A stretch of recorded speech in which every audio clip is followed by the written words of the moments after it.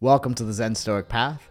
On this episode, I have a very special guest. I have Heather Daly, the founder of Conscious Kids Coaching. Heather is a kids confidence coach and a pediatric OT by trade, and she has come onto the Zen Stoic Path for us to have a conversation where she discusses the ways in which she helps kids to actually regulate their nervous systems, build confidence in themselves, and be safe in their bodies to experience their emotions. She works with parents and kids to help them to create a peaceful, cohesive, and fruitful relationship together.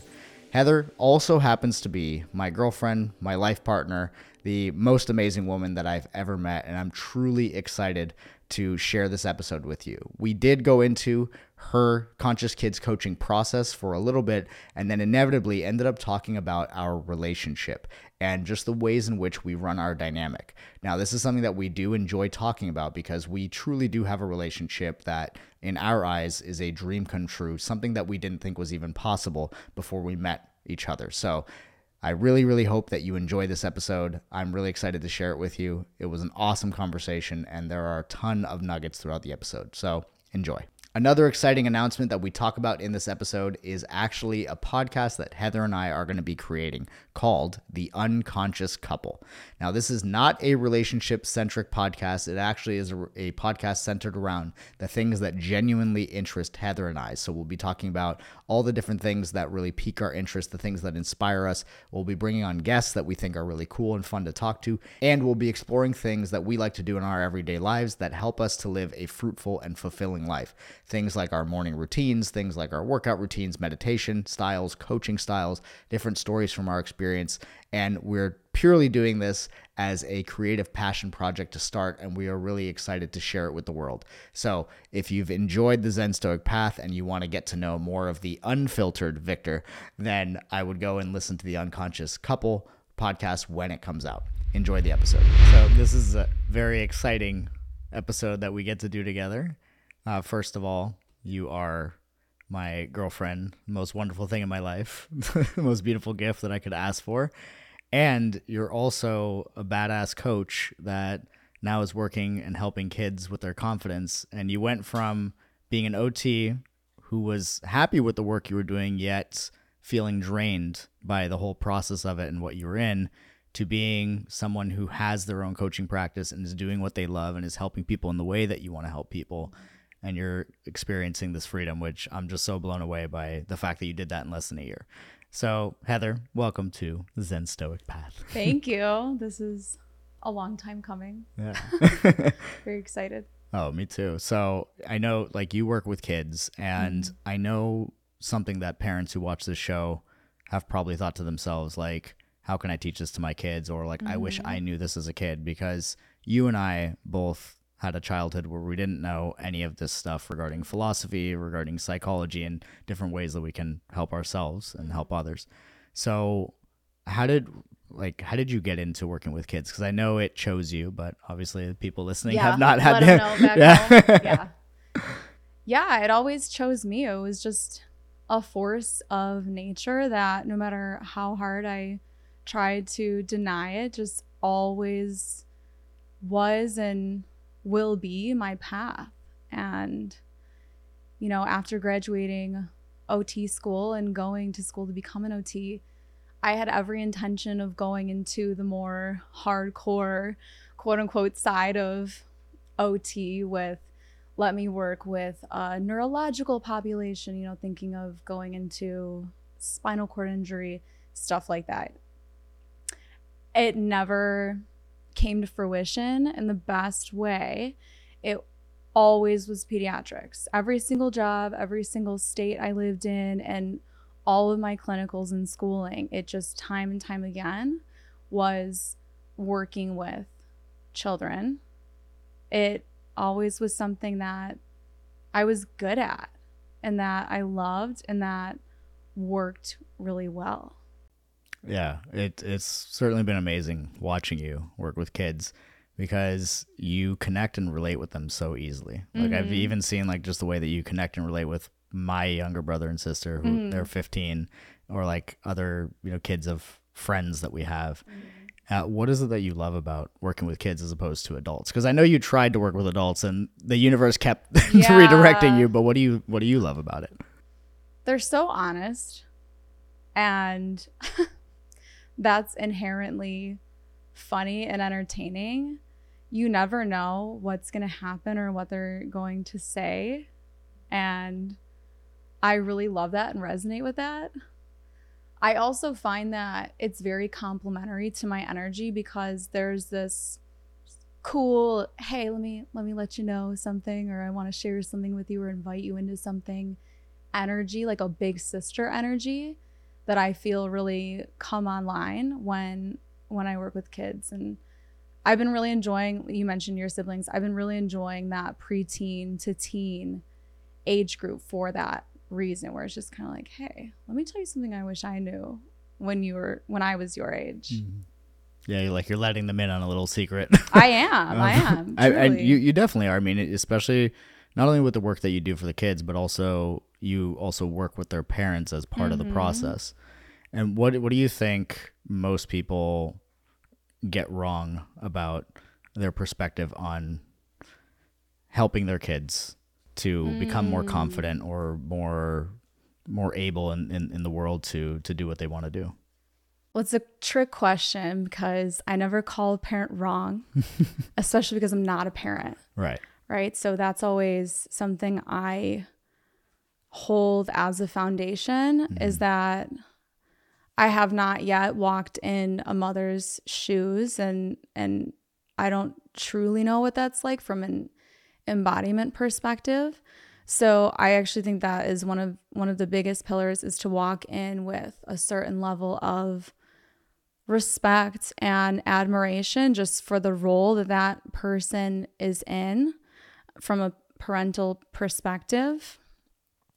Something that I guess I can speak on my childhood, or where in a perfect world where I would have been nurtured a little bit more as a child, is I always felt as though my parents wanted me to be a certain way that I just wasn't. You know, we talk about true nature in regards to just who I truly am at the core. And we always talk about it in the context of our relationship and of love, that it's just such a match. It's such a vibe, right? And yeah, it's so easy just to be together, right? Yeah. And aligning with our true nature, which I would love to hear your take. I mean, I've heard it like a million times, but I would love to hear it in the context of the show.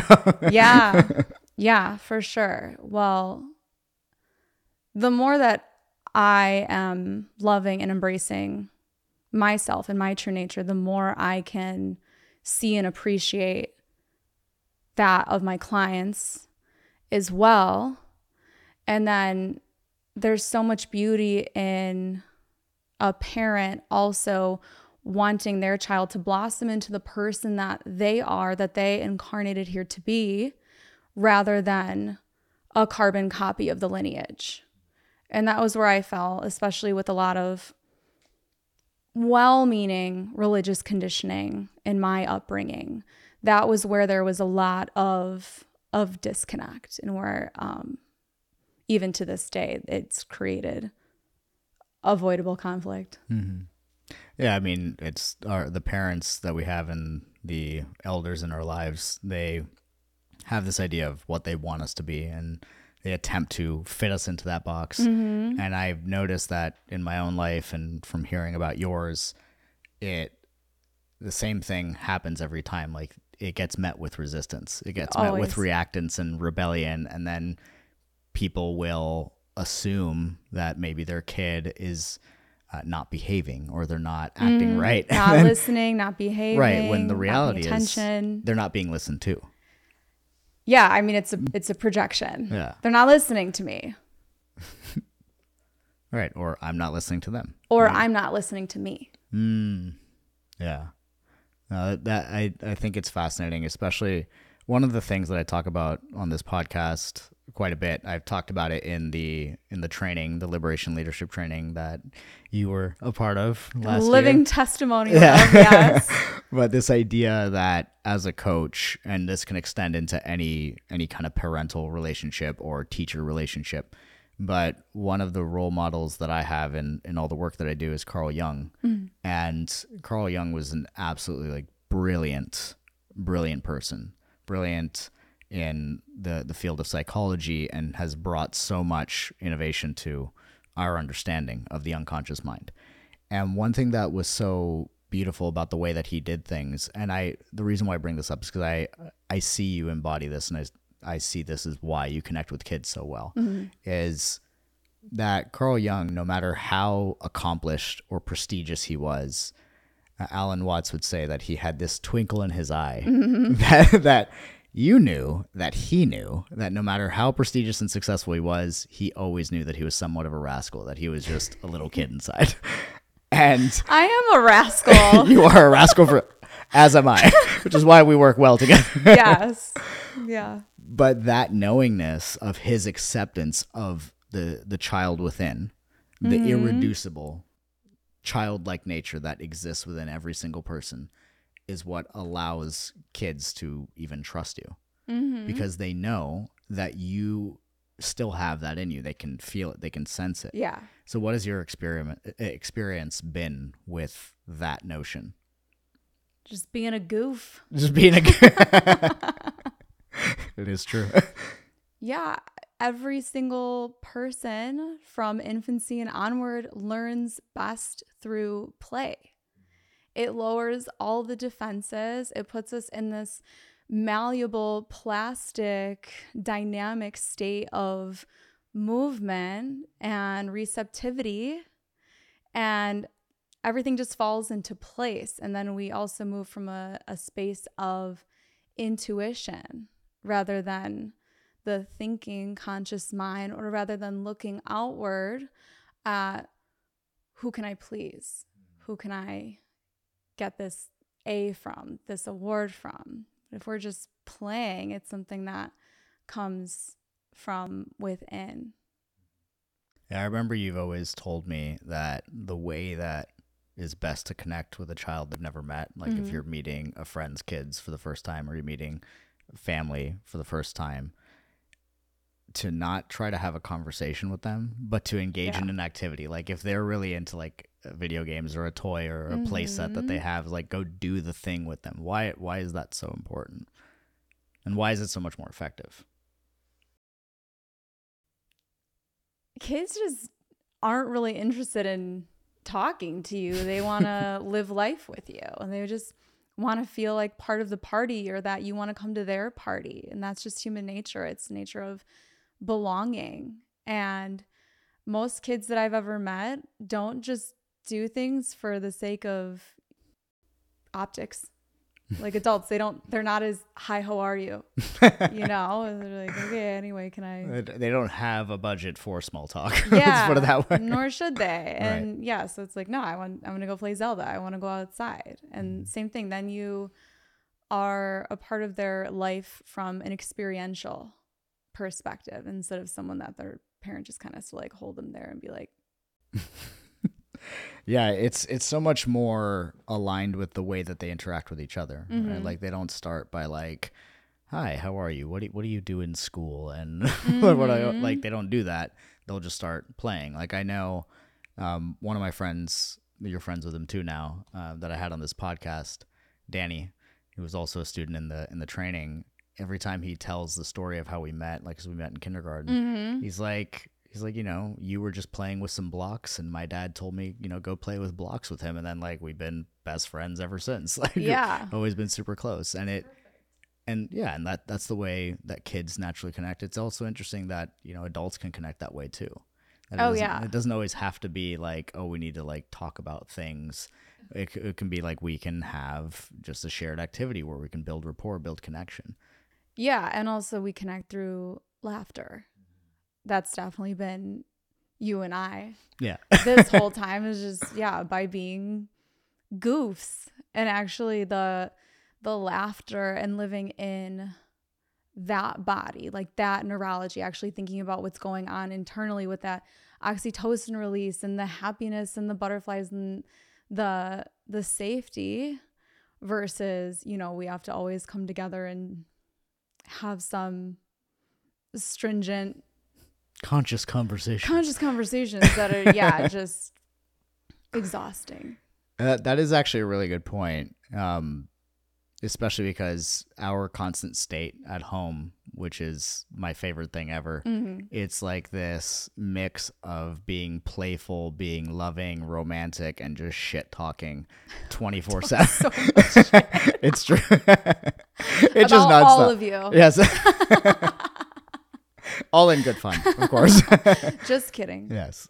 But I think what's interesting about it is just you and I are just so much ourselves at home. And it's one of the reasons why it allows our relationship to be so easy for the both of us. Yeah. Right? Very ease-filled, for sure. I remember you and I, we did an episode on your old show, and we talked about the honeymoon period, right? Because and I think this is a really important topic that I wanted to bring it into this show, of discussing how people have this illusion, this concept in their mind of the honeymoon period, which is basically just a phase of when they're getting to know somebody where they're on their best behavior and they're not really letting the real them out. Right. And then there's the infatuation factor on top of it too. Yeah. So, I mean, like, what are your thoughts on like that whole idea? Because we've been together for almost 2 years, and we had people in the beginning and even like after a year tell us like you're in the honeymoon period, like all these things. Yeah. And so, what are your thoughts on that? I mean, I would say people still probably think that about us, that, oh, they just haven't been together long enough to start. When is long enough? Yeah. I don't know. Nor do I care. Actually, I just, whenever someone makes a comment like that, it says more about what they prefer or what they're accepting more than it does about us, obviously. But Burma honeymoon, why would you not get more into each other? More and more and more and more. Why is that something that's not talked about? Why did we never see that? Or it is interesting because it's not the norm of what I've observed through life, especially before you and I got together. The models for relationships, even ones that seemed good, had all of these notions and concepts to them, like, oh, it's all about compromise and all of these. No, it's not. That's so stupid to me. Why do you feel like that's stupid? Why that compromise is so stupid? Like lose. Do we just want to both lose for the rest of our lives, or both be half happy? To me, it just speaks to like a larger theme. And obviously sometimes, especially once we have children and stuff, we're going to have to learn how to be more flexible. Than we have such a charmed easy existence now, and I'm enjoying that, the lower complexity that we have in our physical circumstances right now. Yeah, to me, the constant preaching of compromise, or constantly making this nucleus of a relationship all about, we're just really good at navigating conflict, and he just triggers the shit out of me, and he just reminds me so much of this authority figure in my life, or my dad or whoever. And it's just, I couldn't be with someone who triggered me any less. It's like, are you getting paid by the hour to be with that to be triggered by this person? Then why are you still here? That's something that I have no idea why that has become like this popularized thing, which is like, the relationship is like it's like a sparring partner. It's like, no, it's fucking not in my world. No. And what I think it's interesting, and I wasn't sure if I was going to bring this up on this podcast, but now I'm going to. But let's talk about Jada Pinkett Smith for a moment, because we're talking about Jada. That's it. But the reason why I bring up Jada is because she is this public figure who reaches millions of people. Super famous, with a narrative around this idea of like your relationship being like this perfect mirror that's going to show you all your shit. And it will. But how you navigate that and how you interact with seeing your own stuff is really what makes the difference. And it doesn't have to be this sparring match of like, we navigate conflict really well, or we really work through things well. Like, oh, so you despise each other. Yeah. Got it. Like, this woman hates her husband. Yeah. Yeah. Well, to give a little bit of a moving towards, I believe that one of the biggest factors is liking one another, as far as really being in something that is going to grow and more beautiful and stronger every year. It's just liking each other, vibing with each other, genuinely liking each other's jokes and the way that they smell and their little mannerisms and even the flaws and the silly things that they do, which you could list so many domestic, quote unquote, like mistakes or annoying things that I do personally. But because you're into me, it's just like, haha, oops. It's just funny, but it's true. Stuff happens here that could genuinely cause such a fight. And I've heard anecdotally in other households, it does cause such a fight. It does cause tension and make meaning out of it. This means you don't listen to me or respect me or really truly want me, whatever. Yeah, all those complex equivalences, Yeah. like people make meaning out of these behaviors. Yeah, this equals that. Mm-hmm.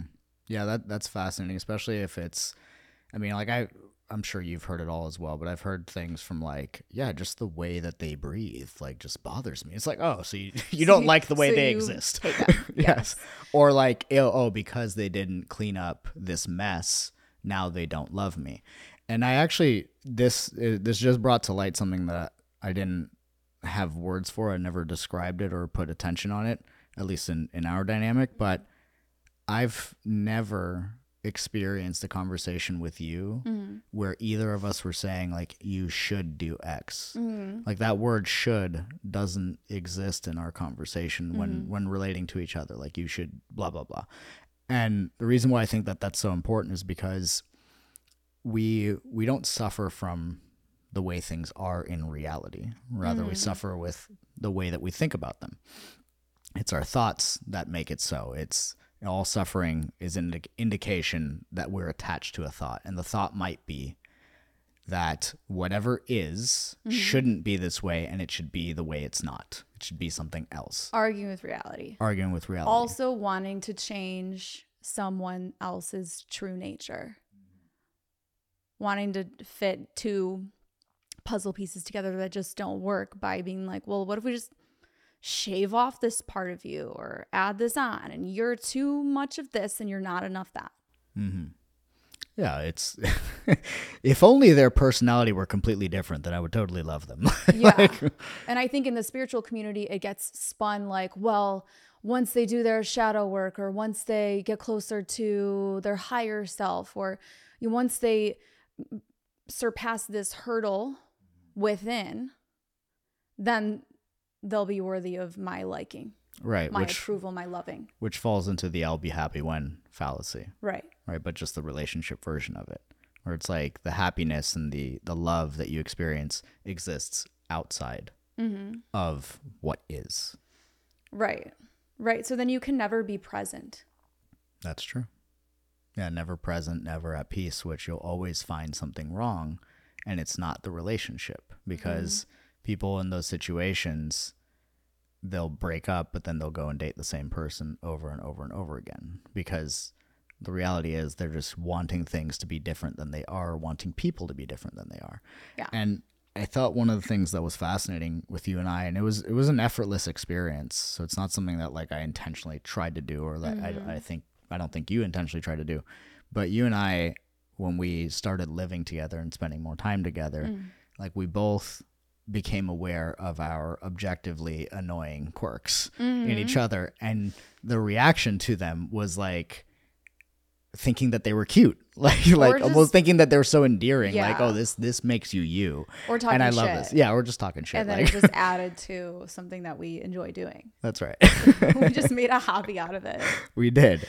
Yeah, and I definitely want to clarify that we get along really well because we're so compatible, not because we're so great. You know what I mean? It's not because we're relationship experts. Not at all. No, it actually falls more into the true nature thing, which I would love for you to go more into that in the relationship context, or at least how you view it, like with you and I. Yeah, for sure. Well, I think we've literally been describing it this whole part of the conversation, that who is someone fundamentally to their core, in their essence, that is their uniqueness that they bring to the table, and not just to the relationship, but to this whole collective, to this life experience, in their authenticity. And some things you just can't, and I would say shouldn't, change about a person. And so, yeah, often if I'm hearing anecdotally about things that just aren't really going well or aren't really aligning, I'm hearing a lot of true nature mismatch. And when you make someone wrong in their authenticity, even if they're making mistakes, when you make someone wrong for being their authentic selves, and then it's spun into some kind of a spiritual narrative or spiritual standard, in my perspective, it's very harmful. And sometimes it can actually be abusive emotionally.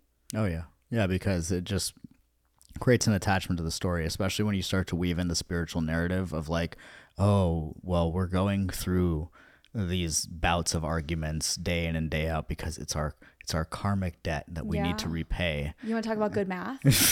Yes, let's talk about good math. Can you say the good math thing? Yes. You say it so well. I like the way you say it, though. So Heather and I have this thing where we talk about, we say, is the math mathing? And essentially what this means is like, we have had our difficult moments, but at least the way that I see that we've handled our difficult moments is like they're this beautiful blessing in contrast to like what we've heard some of our friends in going through their difficult moments. Mm-hmm. And I think one of the things that allows you to go through difficult moments is the mathing, which means like, are the results of the relationship what you want to experience? And the framing of what you want to experience, everybody can want to experience something different, right? Maybe not everybody wants the relationship that you and I have, where the experience of it is like a safe and like peaceful haven while also being like this romantic, fun, funny adventure all simultaneously. And maybe not everybody wants that, right? Maybe it's a big commitment, right? Time, energy, investment. 100%. It's a lot. Yeah. And it is one of those types of relationship that does require both people to put each other as the number one priority in their lives, right? So not everybody wants to do that necessarily. Yeah. I would say God first and then each other. Yeah. So a little bit. Like, you're a higher power of your own understanding or your relationship to self, and then the other. Yeah. I would say that is true. So there is paradox in that. It's like that you and I put each other number one, but here's the thing. And this is where like the no compromise thing comes in. Everything that I do for you that like is going over the top. We always joke that you're super high maintenance and I love maintaining you. Yes. It's not a joke. It's not a joke. It's real, but we laugh when we say it. But we always like the paradox in that of me making you my number one priority. And we talked about this from the moment we got together, is that we will still hold our own personal individual North Star. Yes. Like above everything. So what that means in paradox here is that yes, we are each other's number one priority, but everything, at least on my end, and I think the same is true for you, everything that we do for each other is because we sincerely want to do it. Yeah.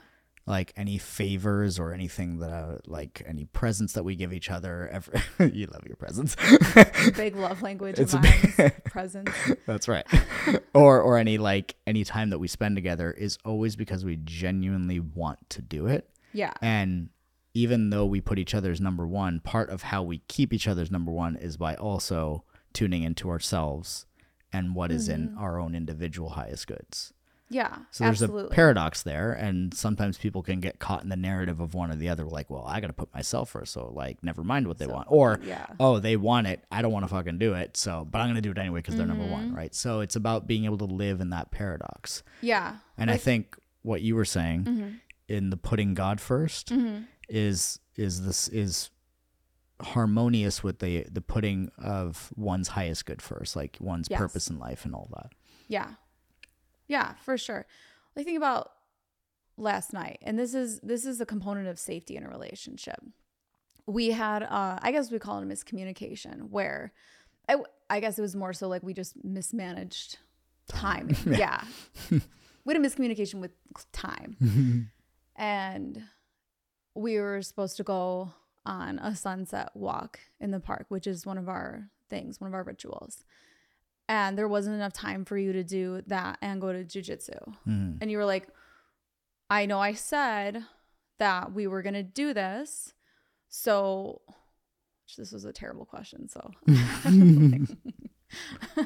I just like rejected it, but it was good. But that's part of like honoring of the dynamic that we've created. For sure.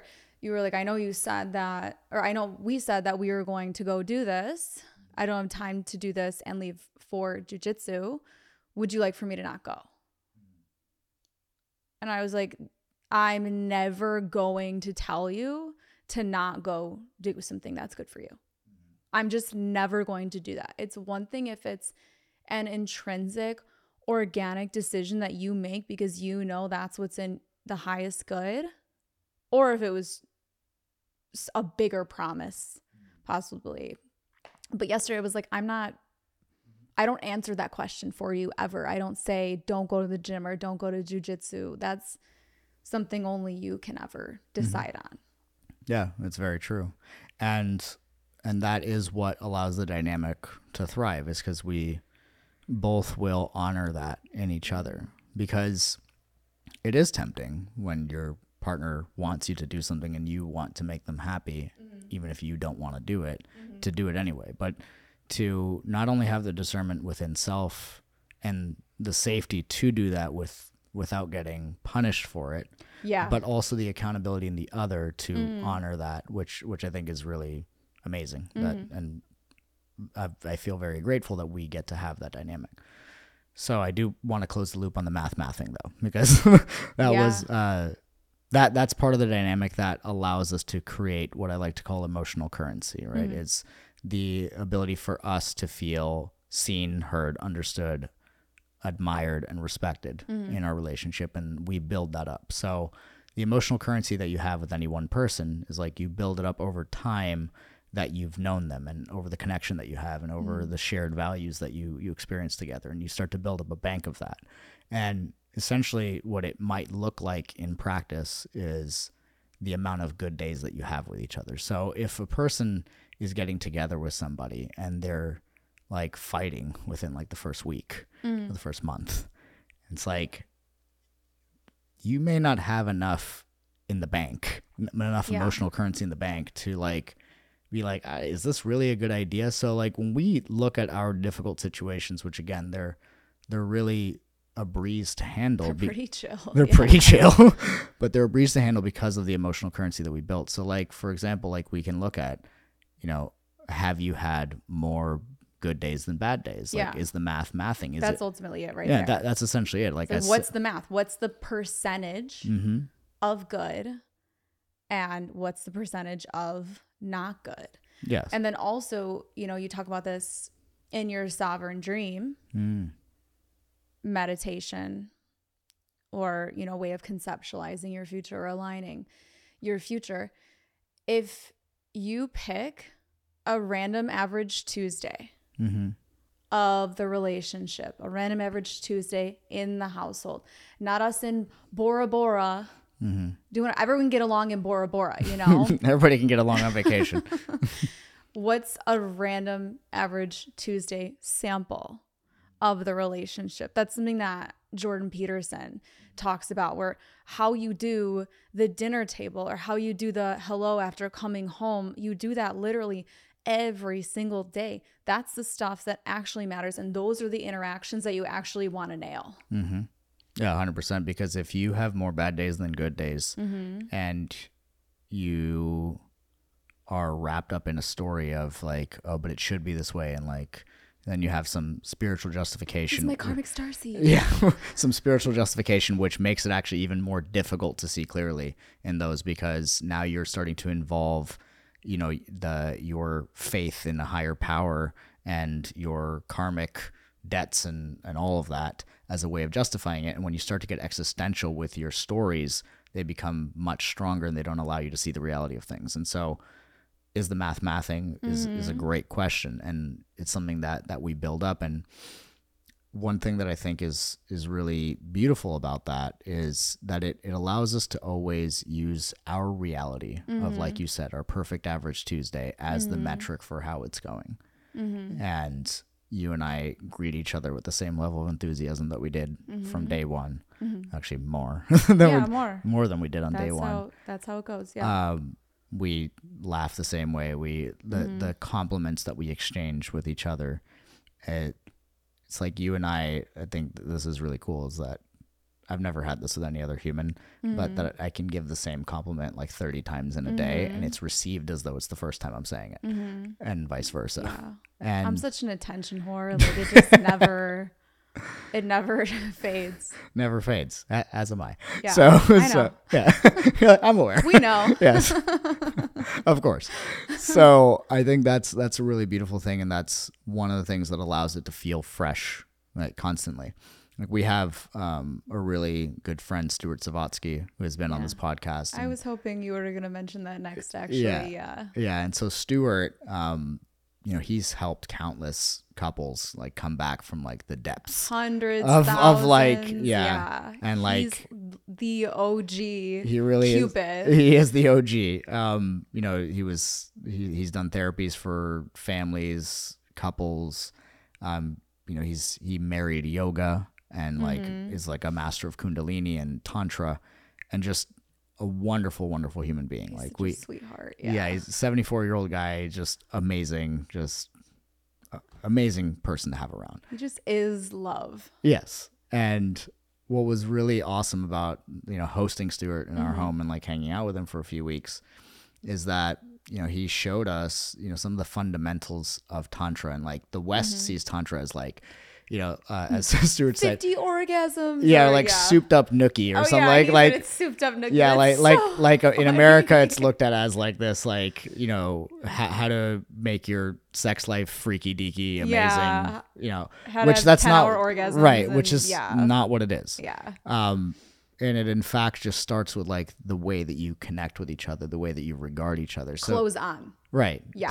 Close on, like, completely. And so this is just in conversation, which, like, how are you verbally connecting with your partner? And I remember we helped him host a workshop that he taught.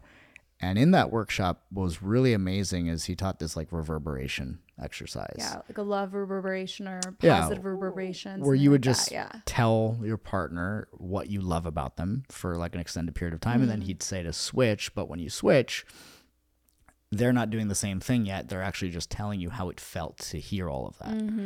And then when you switch again, you're telling them how it felt to hear how they felt from your original affirmations and compliments and everything like that. And it creates this like beautiful reverberation and this energy that just like raises up your emotions in this really, really profound way. Yeah, I was bawling my eyes out. I remember, and I remember when you and I were doing it, one of the things that kind of took us aback the most was the fact that like that is every day. Yeah. Like, that's how we talk to each other. Like we do that reverberation very naturally, which what's fascinating about when you have that experience is that you also realize that the times when people fall into rough patches in their relationship, to put it lightly, is they're doing it in reverse. They're doing a negative reverberation. Well, when you said this, I felt like this, and then it just goes back and forth and back and forth. Yeah, sometimes for years. Yeah. Like a whole marriage. Exactly. Yeah. Yeah, which is a horrible existence, that's going to create a lot of suffering to be in a relationship like that. And That's so, where the ball and chain narrative comes from, where Right. I hate my wife, I hate being married. yeah, where it comes from. It's there's so far too weird. many jokes about that, and it's That super is weird. such a weird thing that is widely accepted, and I find it so confusing. And Yeah, I don't get it. yeah, And I just think what's cool about that whole reverberation thing is like that's what makes it feel like a perma honeymoon. yeah, It's because that's what you're doing in the beginning anyway. And the key is, I think, is to be very sincere in what you agree to and what your boundaries are and what you want to say versus what you don't want to say in conversation. And that sincerity and that genuine communication, I think, has also been a big part of the experience that we get to have together. totally. Yeah, I mean, I think as a golden rule, there's just never an attack on character, right? Never, Like that's just a hard boundary. That's a hard no, never. There's just no, you're such a blah blah blah. And No labels. there's no labels. There's no insults. There's feedback. And full disclosure, I'm a pain in the ass. Like I am working on my positive attitude, but I love whatever attitude you got. yeah, that's part of the problem though, is that you genuinely don't mind if I'm just in my whiny self or Right, because I don't part. think you should be anything other than what you are. Right. But yeah, I mean, I make my feelings and preferences known Yes, you do. verbally. So it's not that anyone's sitting around, biting their tongue or waiting for the other shoe to fall or anything, because that's when it's a fragile honeymoon. And it's just a temporary cloud that. Well, that's what the will dissipate. stereotypical honeymoon is. It is that exactly. It's like you're biting your tongue in the beginning because you're like, I don't really think I'm safe to say this. Yeah. Let's never fight. Yeah, or let's never fight. Yeah, and you're trying to outrun your first fight, Yeah. kind of thing. And I think what's beautiful is that from the beginning, right? You started this, and I learned it more from you. I would say, is you would always say what was on your mind from the very start. And you said it in a way that even if it was related to me, you weren't making what you felt my problem, but you were just sharing your feeling.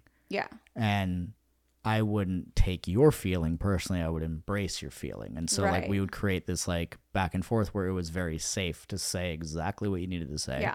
Nobody was going to take it personally. Right. And as a result, transparency, honesty, and just, again, genuine communication is the natural result of that. Right. Well, I'm responsible for my own emotional experience. And that's something in the spiritual narrative and the whole masculine is this and feminine is that and all that stuff. There's a lot about the masculine holding space for the feminine, for her full spectrum of expression and emotion. However, that can turn into toxicity if you're just unconditionally holding space and trying to take on and transmute and process somebody else's stuff, somebody else's trauma, or whatever is their reactivity, or whatever's coming up for them. So I think that's a part of that line of thinking that does need to be clarified in order to not trauma dump onto the masculine or the man in the typical narrative or in a traditional Well, sense. because, I mean, if the man in such a dynamic could get stuck on the story of men are supposed to hold space or the masculine's supposed to hold space. So therefore I cannot express or emote. Like those stories, they limit what the actual honest expression is of the two parties. And so it's understanding that these are just concepts, these are stories, and while they may be helpful and insightful at times, what we really measure things on are like, what are the results? What's the reality of our experience of our average day? Is the mathing. Is the mathing, essentially. Did we talk about romanticism with synchronicity and people that will, No, not yet, but that's a good one. People that will have dreams about each other or something, just something that's so far from what actually transpired, what's actually tangibly, physically here happening, but they'll have some quantum or 5D whatever and be like, we both had a dream about this, blah blah blah, so it means that we're gonna be together forever. We fight every day and we hate each other deeply, but we had this dream that was very similar. That's another trap. Yeah, in my opinion. Is romanticizing the synchronicities, which I think synchronicities are beautiful, and of course, yes. it's not something to build your foundation on or build like or use as a reason for staying together if you're not happy and you don't actually like each other. Yes. And that can sometimes be a trap too. It's like, oh well, we were born in the same month, and so that means like, no, it doesn't mean anything. It's like the only thing that means anything is what are you experiencing right now, and do you want that? Like I think this is really interesting because we've had some well-meaning friends in the past. I remember ask a question of like, do you prioritize her comfort or her growth? And it was such a weird question. I didn't know how to answer at the time. I remember I was like, it's an inappropriate question too. Yes. And it's like, well, I don't prioritize anything for her. Like I prioritize her and her safety, from like my, what the role that I choose to take on in the relationship. But I don't prioritize your growth. I'm not like, hey, you should be holding yourself to a higher standard and having difficult conversations. Like, no, because again, like from the beginning, I don't view our relationship as, a worthy sparring partner. No. Like it's a safe haven and just like romantic, fun, hilarious adventure that we get to have. Mm-hmm. And that's what we're choosing to create. Yeah. Life's hard enough. I don't want to come home to chaos or a war zone. Mm-hmm. This gets to be a place of rest, mm-hmm. and a place of peace and safety and passion, and that needs to be more normalized. Mm-hmm. And in regards to the safety or comfort or comfort or growth, there's a few things. Number one, you can't grow for me. You can't grow for anybody else. There's no such thing as secondhand growth. Mm-hmm. You can be a living invitation by embodying that yourself, by continually evolving and growing yourself, and that's it. Mm-hmm. You can't do a push-up for somebody. You can't take a breath for somebody. Trust me, every parent I've ever worked with would do it for their kid if they could. Mm-hmm. You can't change anybody. You can only support them and invite them. Mm-hmm. That's number one. Number two, one of my biggest pieces of advice for any other couple that wants to be happy is don't take advice from other couples. Mm-hmm. Just don't. Just don't.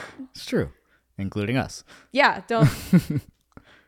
Take what resonates, obviously, but in general, especially if someone is somehow... It's an illusion, but if someone is somehow seemingly postured above you, they're older than you, they've been together longer than you, they're, have more accolades, more money than you, whatever, it can be tempting to buy into what somebody's saying, but all you're doing is stepping into their projection field. Mm-hmm. Into their story. Yeah. Like for all we know, that person that asked that question, maybe I remind them of their mother or their sister on a deeply unconscious level. And in some way they're not even talking to me at all. And if I were less confident or more impressionable, that conversation could have gone very differently instead of like, thank you for... that. Thank you for your weird question. I'm gonna love you where you're at, and we're gonna make fun of you after. Of course, on a podcast. Yes. Excellent. Oh my goodness. So I think one other thing that I wanted to also share, and this is something that I didn't know I needed it until you and I were together and I was experiencing it every day. But you do this thing where you show me as much gratitude for the tiniest little thing that I do for you as like the most amazing grand romantic gesture. Like every single time, and it's been like that since the beginning. Like a little coffee, just amazing enthusiastic gratitude, which just like allows me to feel cherished in the relationship. And the same, like every single time, like it's never taken for granted, and there's always gratitude being exchanged. And I also notice the power of having that kind of dynamic, of having this gratitude for everything, no matter how big or small. And again, I think that goes hand in hand with that reverberation, that loving reverberation that we get to experience together. That's it, for sure.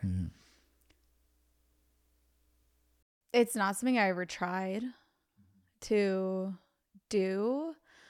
A lot of it, this is where I will invite in a very woo moment, because I actually attribute a lot of it to the fact that time is an illusion. And from a quantum perspective, it literally feels like I'm connecting to the former self, myself in the past, that wanted this so bad. And whether I was in a relationship that wasn't aligned, or on the first date of that week, or whatever it was, there was just always this knowing that I carried, that this was what I was on my way to. This was always the path.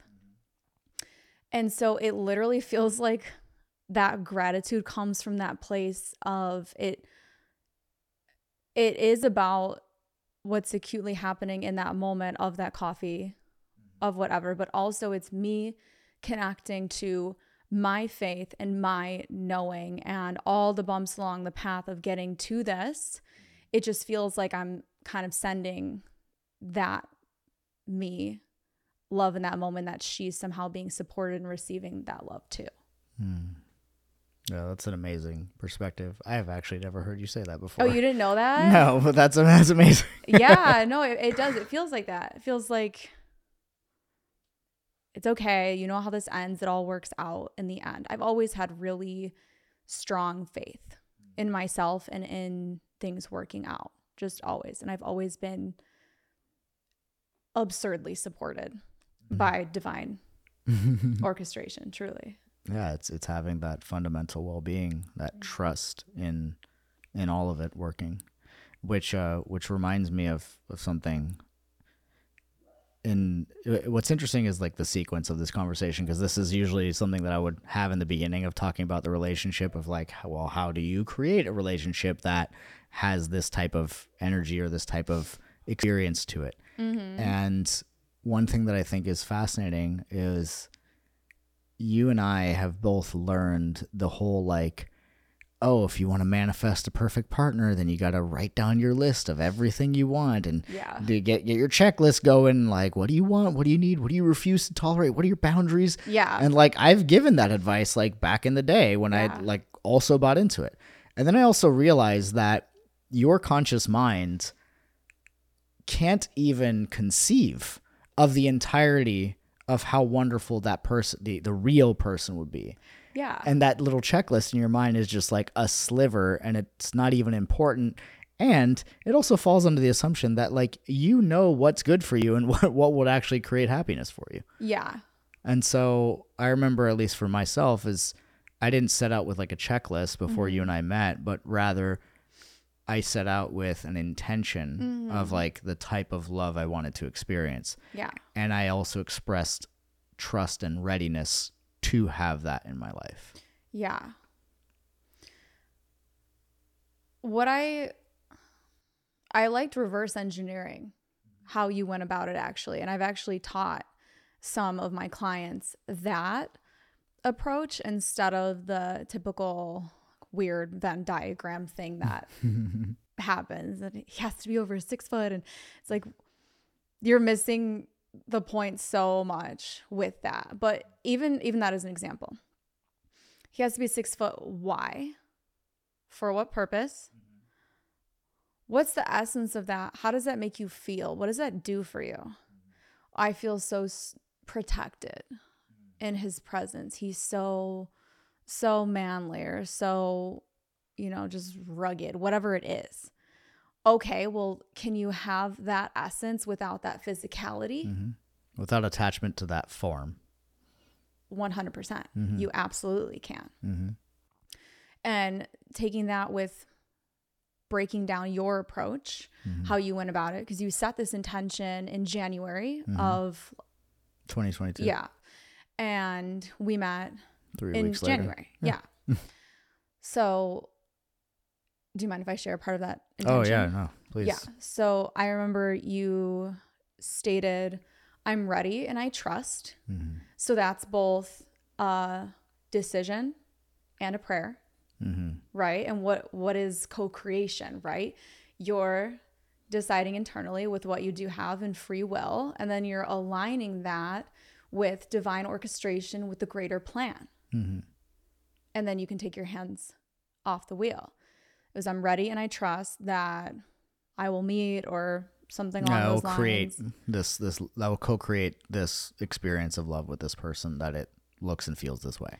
Yeah, it feels this way, and together we will. Mm-hmm. And it was all language like that. Yeah. It wasn't she needs to X, Y, Z. Right. It was, we'll co-create this together. Mm-hmm. And we'll have this experience with one another, which is exactly what I'm experiencing and more. Mm-hmm. Like our relationship is what initially inspired the phrase that I'll use sometimes, where I'll say, I get to experience things I didn't even know how to ask for, or things I didn't even realize I needed. Yeah. And like, our relationship is what started that whole thing. Mm-hmm. And it was a product of that. It was trusting in, it was deciding that I was ready, and then trusting in all that I can't control, the divine orchestration of it all, and really aligning with that. So like you said, it was a decision and a prayer simultaneously, which I think is a really beautiful way to put it. And trusting in that and just allowing it to come was, I would say, one of the best decisions and intentions I ever gave myself the opportunity to have. Mm-hmm. Yeah. And it can be generalized to any Anything. context of life. Yeah. Yeah. It's a really beautiful framework that just really authentically emerged from you. And obviously it worked. That's right.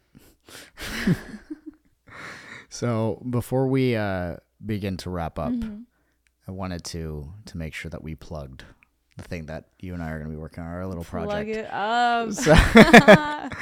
So one thing that Heather and I have decided to do is we actually decided to start a podcast together. This is obviously on the Zen Stoic path, but we are going to have a podcast of our own.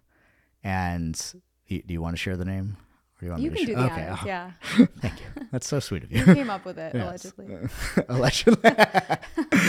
So we are going to be starting a new podcast. This podcast isn't going anywhere, so rest assured. But we'll be starting a new podcast called The Unconscious Couple, and it is something that we're really excited to be creating.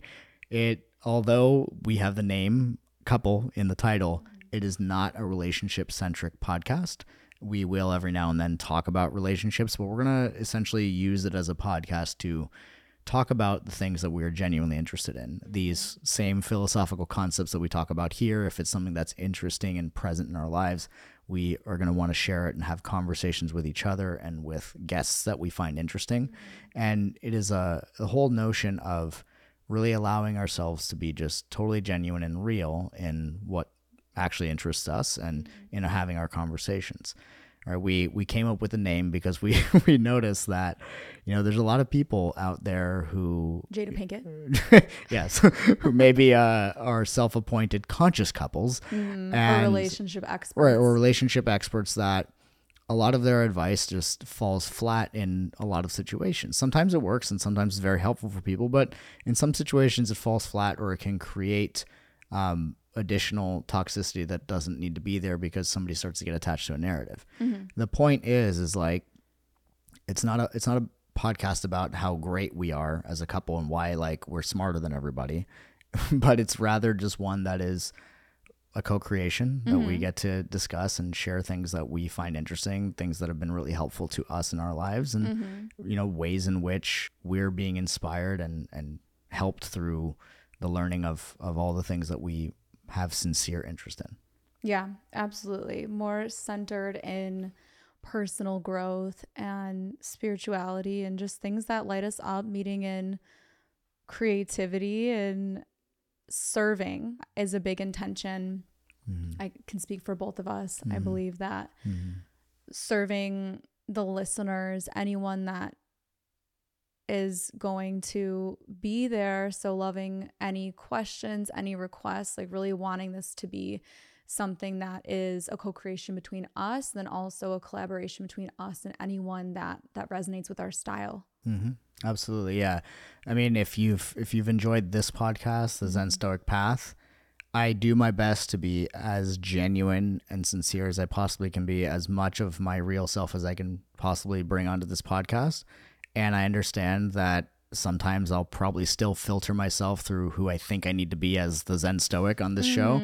So the Unconscious Couple, you'll get much more of an unfiltered Victor. If you're enjoying this and you want to know more and, you know, get more into, you know, the way that I think, the way that Heather thinks, the way that we think together, and how we have conversations and co-create things, that will be the place to be. Super nice. Heather, thank you so much for being on the show. Thank you. My so last much. question for you, and you know this question's coming, is what does it mean to you to live a liberated life? Oh, I don't know if I was going to get hit with the the liberated life question. You certainly are. Lately for me, it's really just been coming back again and again and again to the here and now, catching my breath by being in the breath and just realizing that it's all so beautiful, it's all enough, and I no longer need to reach or try. Amazing. Well, thank you so much for being on the show, and I look forward to creating more of this magic with you on our own show. Unconscious Couple. The Unconscious Couple. Thank you. I hope you enjoyed this episode. Please be sure to like, comment, and subscribe. This is how the channel grows, and I couldn't do it without you. So I'm very grateful for your engagement and for your willingness to share this show with the people that you care about. If you want to take the next step, be sure to go to zenstoic.com to get the Sovereign Awareness Technique. This technique is a free technique that will show you how to develop a deep sense of self-trust and intuition so that you can make effective decisions that are authentic for you. So be sure to go to zenstoic.com to get the Sovereign Awareness Technique, or go ahead and click the link in the show notes below.